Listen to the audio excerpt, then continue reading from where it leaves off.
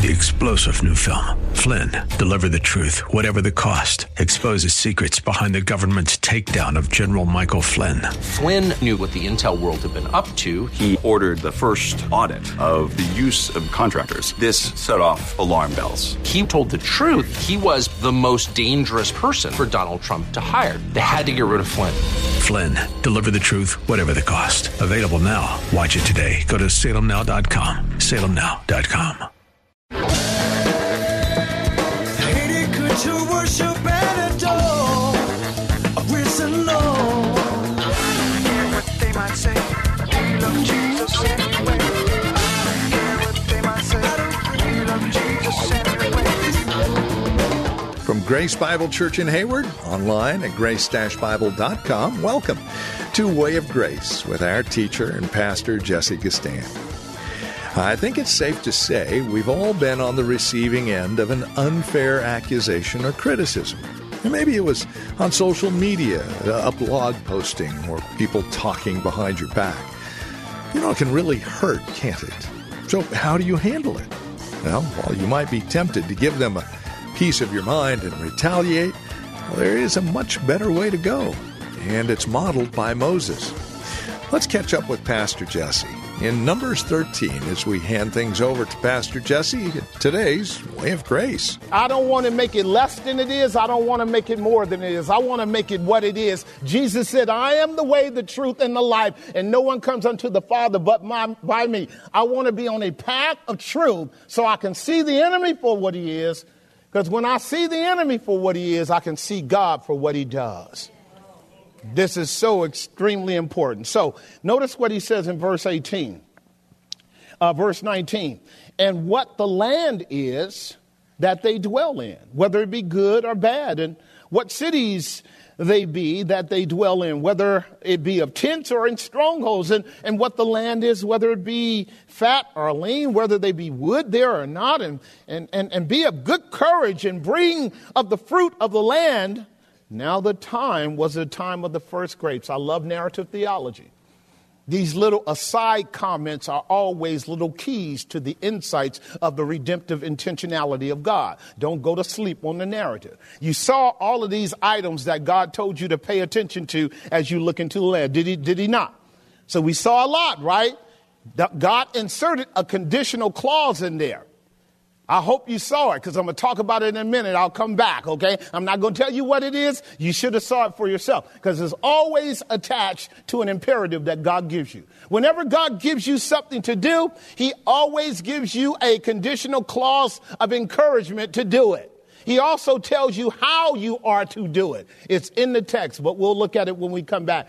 Remember verse 20. Now, under point number 1, we are dealing with two extremely important things. I love this.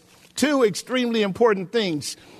Point number 1 says, arise and go see. And if you'll notice, what we were told in Numbers chapter 13, verse 1 and 2 was this. And the Lord spoke unto Moses, says, send thou men that they may search the land of Canaan, which I give unto the children of Israel. Of every tribe of their fathers shall you send a man, every one a ruler among them. And Moses, by that commandment of the Lord, sent them from the wilderness of Paran, all those men that were heads of the children of Israel. Point number 1, arise, go and see. Sub point A, 12 representatives of the people. Did y'all get that? 12 representatives of the people. The imperative or command from God was send representatives. Y'all all cannot go. So you got 12 people representing 1.4 million. Y'all got that? Welcome to the first legacy media news outlet. Let me build my point so you can wake up to the reality of what you're dealing with today. In your life and mine, the way we learn is in 3 categories. I taught us this on Friday. Either God reveals to us what truth is by what is called revelation, because you can't know anything unless God reveals it to you. I don't care what science, what kind of discipline you are in. If God does not make known to you why a thing is, how it came into being, how it functions, that means origin, process, telos, or purpose, you and I are scratching our head trying to figure it out. This is why the evolutionists need hundreds of billions of years to work out their hypotheses of an evolutionary paradigm. They need hundreds of billions of years, and good Christian scientists say that still ain't enough because of what we call irreducible complexity. The complexity of our universe down to the smallest microbe tells us that this thing is intelligently designed. If you have to break up that singular molecule, that singular entity all the way down into its constituent parts, if it's a matter of time, this is going to be trillions and trillions. In fact, it would be infinity in the past. Now, that makes sense to me since the God I serve is infinite in nature. He creates a universe that reflects him, not you, not me. And God's infinite. So a singular cell structure is going to have the characteristics of God, not you, not me. So if I don't start with God, I'm not going to get my biology right. And what I'm telling you right here is extremely important. What God did with the children of Israel is a factual, practical matter that you and I operate out of. You and I do believe in absolute truth, right? We know it has to be revealed to us. And when it's revealed to us, whether you know, I'm going to help some of you with your atheist and agnostic friends, because that's what we do. If a thing is revealed to you, you receive it by faith. I don't care who you are. You can be as ungodly as anybody. When something is given to you from someone else, you receive it by faith. That's the first source. So for us, revelation is the first source of all truth. God spoke and it was. God declared it and it was brought into existence. I don't have a problem with that, do you? See, with God, he can do it, okay? We can battle over that if you want to. Now, the second level of knowledge is what we call experiential knowledge. Experiential knowledge is the knowledge of people who are privileged to go to the spot, to the place, like the scientists and the archaeologists, and do the study of the material that God has provided for us. Are y'all keeping up with me? That's called experiential knowledge. Then they write books. And when they write books, they pass them on to other scholars to teach them to you and me. Y'all keeping up with me? Third category. What is that? Testimonial knowledge. Everybody in this room is a product of testimonial knowledge. Everybody in this room is a product. Everyone in this room is a product of testimonial knowledge. The vast majority of what you and I know is a consequence of the testimony of another. I don't have a problem with that. God created all things by Jesus Christ, and then God sent Jesus Christ into the world to testify to the things that God did. Now, watch this. In the same way in our secular disciplines, we write books. God wrote a book. It's a theology book. It's God's testimony of how he did it. I'm good with the one who gave me the testimony because I know he was the one there when it was created.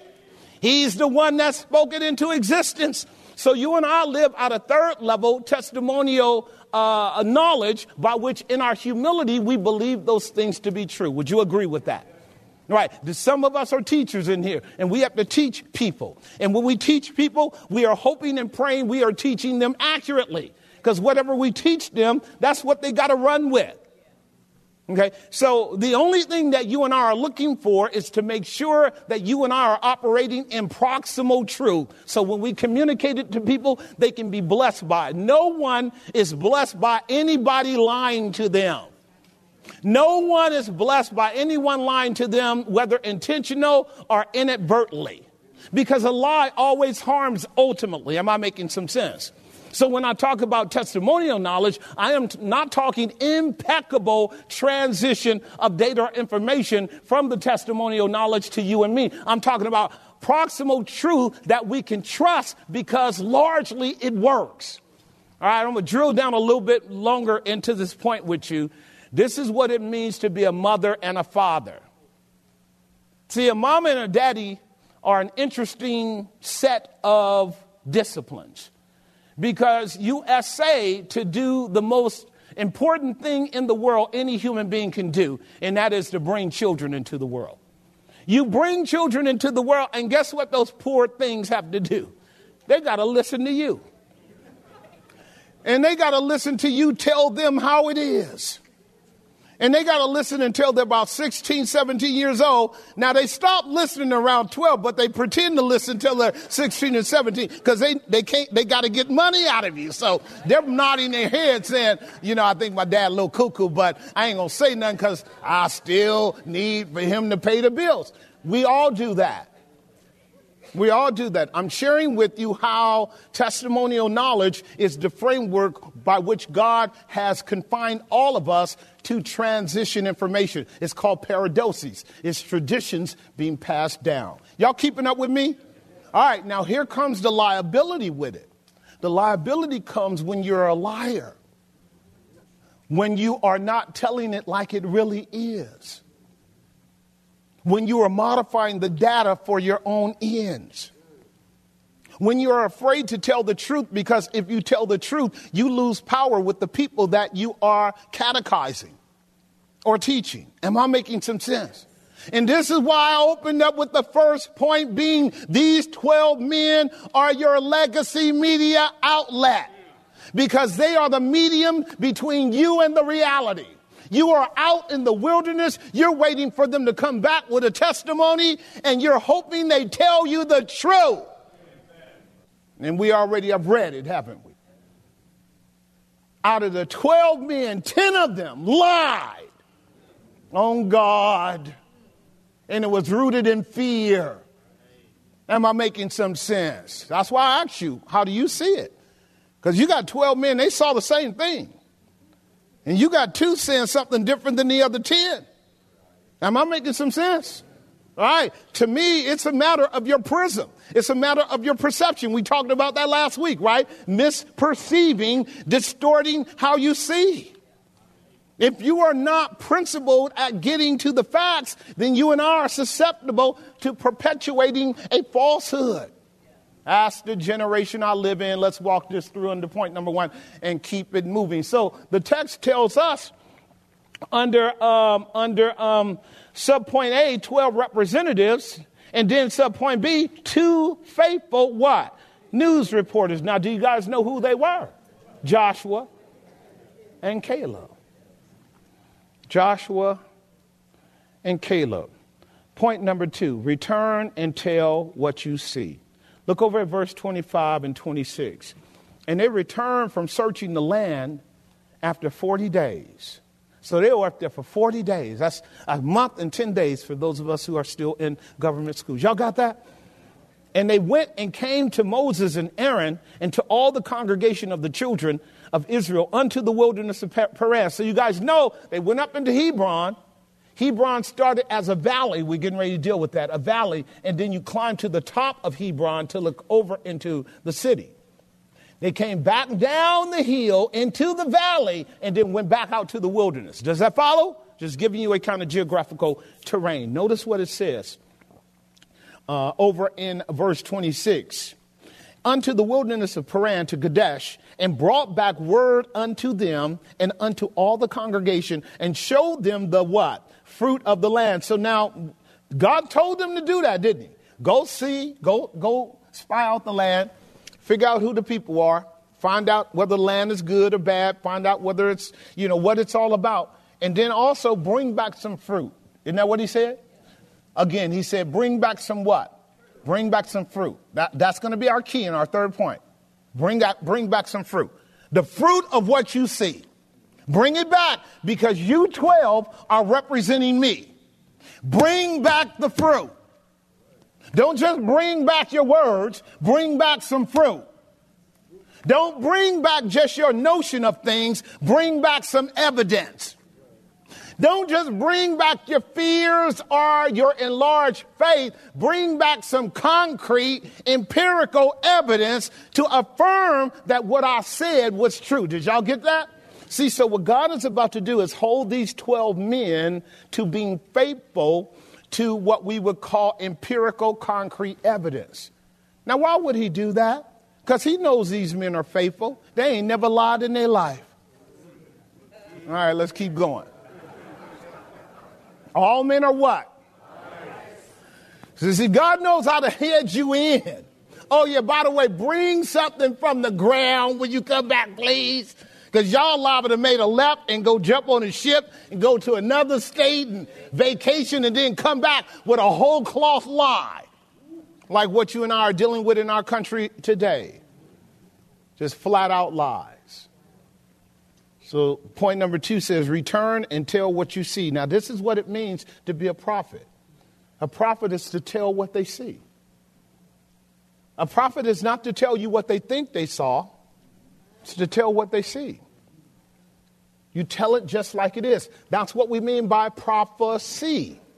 It's to flow from what you see. Okay? Prophecy.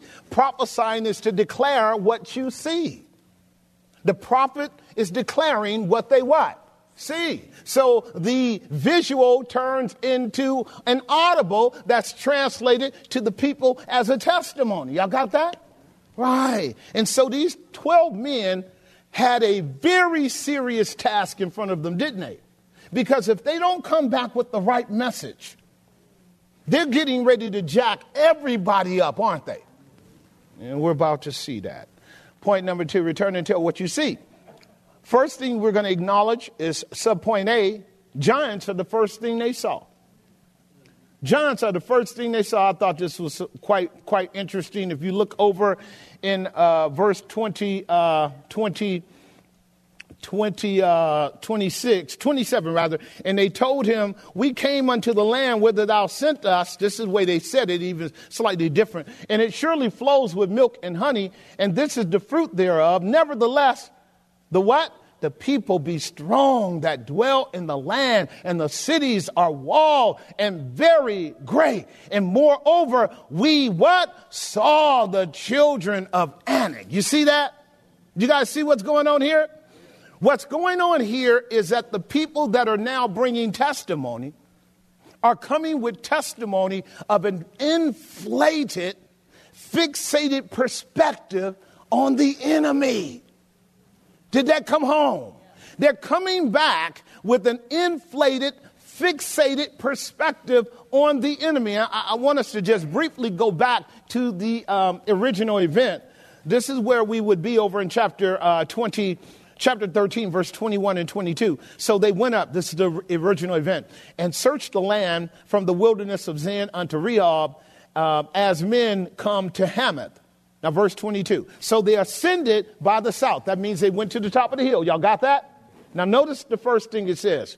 They ascended to the south and came to Hebron. That's the city we talked about. Where Ahiman, Sheshai, Talmud, the children of what? Anak, were the first thing they saw were the giants. They climbed to the top. And guess what God wanted them to see? His enemies. So the Anakim or the Anak are what were called giants in those days. They were kind of kissing cousins to Goliath and his family. You and I are not going to get into any of the internet, YouTube versions of 25 feet tall, big balloon head skeleton people. I'm not going to go down that path with you. You can fantasize about that all you want. There's nothing in the historical archives, in the archaeological discoveries that talk about 20-foot, 30-foot men, okay? We know that Goliath was between 9 and 11 feet tall. We have tall people today. We've got tall tribes today. There are people that reach 9, 10 feet. In this context, the Anakim were large people, and the Hebrew people weren't that big. They were between, on the average, 5 foot, 5.5 feet tall men, maybe some 6 feet. King Saul was a little taller. But when you're looking at people that are averaging 6 and 7 feet, they're big, aren't they? But they're not, listen, they're not Star Wars big. They're not email. They're not, YouTube big. So stop it. I'm just helping you right here, because what you want to do is make sure that you don't collapse into the speculation that's built around the fantasy that goes on in the media. A lot of our Christians are trapped by that foolishness. Guys would send me email pictures of these aerial sites where the ground is opened up and they found a skeleton of a big old giant. His head is massive and the skeleton is long. He said, Pastor, see? I'm saying, so what? They do that in Hollywood all the time. Keep your feet on the ground. Christians shouldn't be as gullible. Remember, anytime you're watching something, it can be fabricated. Don't be so gullible, Christian. We believe in unseen things. We recognize parallel worlds. We understand we're dealing with dimensions that aren't easily observable, but we don't have to buy into lies. To the law and to the testimony, if they don't speak according to this word, always put it on hold. If you can't prove it here, put it on hold. Y'all keeping up with me? All right, let me go on. So the first thing they did was really inflate what they saw in terms of the Anakim. And then we are told in verse 23, and they came down to the brook Eshcol. I want to talk about that at our last point, because really what we're dealing with is them being fixated on their enemy and failing to actually stay stuck on the promises of God. So this is why we see under point number 2, giant grapes second. I thank you for that, Lord. You allowed the children of Israel to go to the top of the mountain to see the enemy. And they saw them. If you guys remember the account, they gave the name of all of the nations as they're making their way up there. So they saw some of the Amalekites and the Hittites and the Jebusites. They saw them as they were meandering their way through. And then they finally see the Anakim. What are they seeing? They're seeing the formidable challenge they're going to have of uprooting those people out of the land so they can establish the promises that God has called them to. They saw that, right? Now, what does that do for you? Does that cause you now to so magnify your enemy that you can't actually do what God has called you to do? Or does that simply say to you, okay, I know that if I'm going to obtain the promise that God has given me, God's going to have to fight for me. God's going to have to join me in this battle. God's going to have to be faithful to me as I am seeking to be faithful to him in order to get the job done. Now, am I making some sense? It's extremely important for you and I to get that. So under point number 2, return and tell what you see. And that is really an application I want you to grasp. In this world where fake news and false news and propaganda and distortion of the truth that's going on, stop being part of it. Don't be part of it. Don't be part of it. You don't have to, listen, you don't have to impress anybody. Okay, so you think you know something other people don't know. You probably don't. But let's say you do. Let's say you know something nobody else knows because you and a group of, engineers and scientists and mystics have figured out the matrix and you got all kind of ideas. Why don't you just do the integral thing of test it first before you propagate it? Because that's what they do. They toss it out there because they want every unhinged mind to latch hold to some of these stupid schemes and just get lost in the wind. And Christians are often going down that route. Why would anybody believe that you are sound in the faith when half of what you talk about can be easily disproven by just a little bit of research? Am I making some sense? No, the thing you want to be certain about is Jesus. You want to be certain about is the Word of God. You want to be certain about the gospel. You want to be certain about the grace of God. You want to be certain about sin and redemption and atonement. You want to be certain about sanctification. You want to be certain about glory. Because at the end of the day, what men and women really need is a Savior.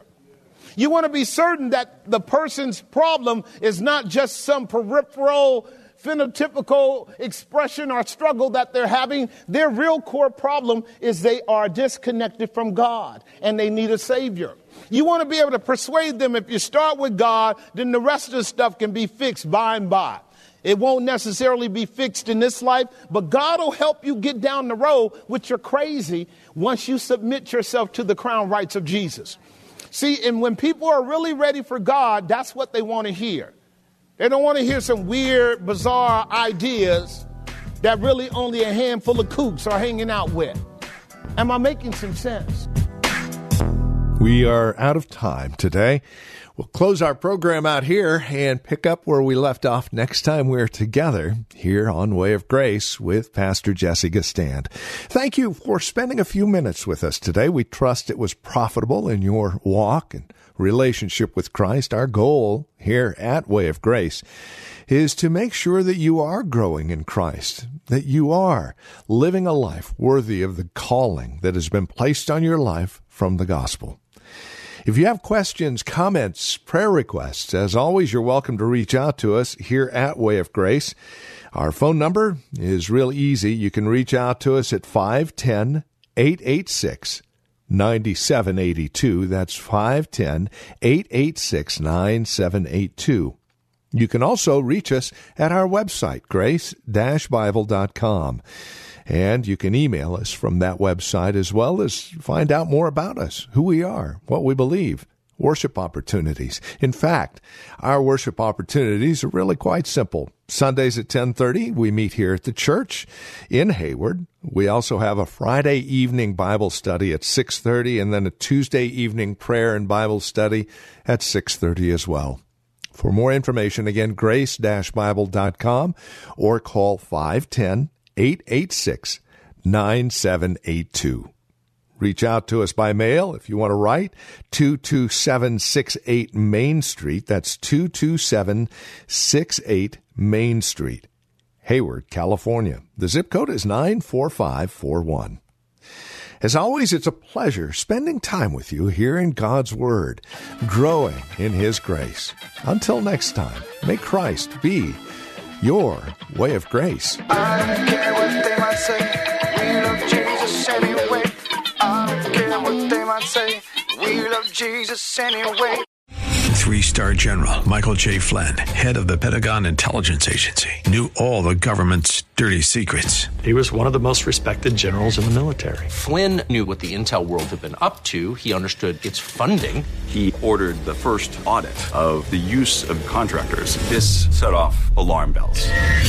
The explosive new documentary, Flynn, Deliver the Truth, Whatever the Cost, uncovers the facts behind this scandal. Flynn told the truth. He was the most dangerous person for Donald Trump to hire. I find out the worst enemy that I'm going to face in my life is right here in America. They took my assessment and they wanted me to change it. And I was like, I'm not changing it. They had to get rid of Flynn. With in-depth interviews, archival footage, and never-before-seen personal records of the man behind the headlines. I just felt like I was drowning. Flynn, Deliver the Truth, Whatever the Cost. Available now. Watch it today. Go to salemnow.com. salemnow.com.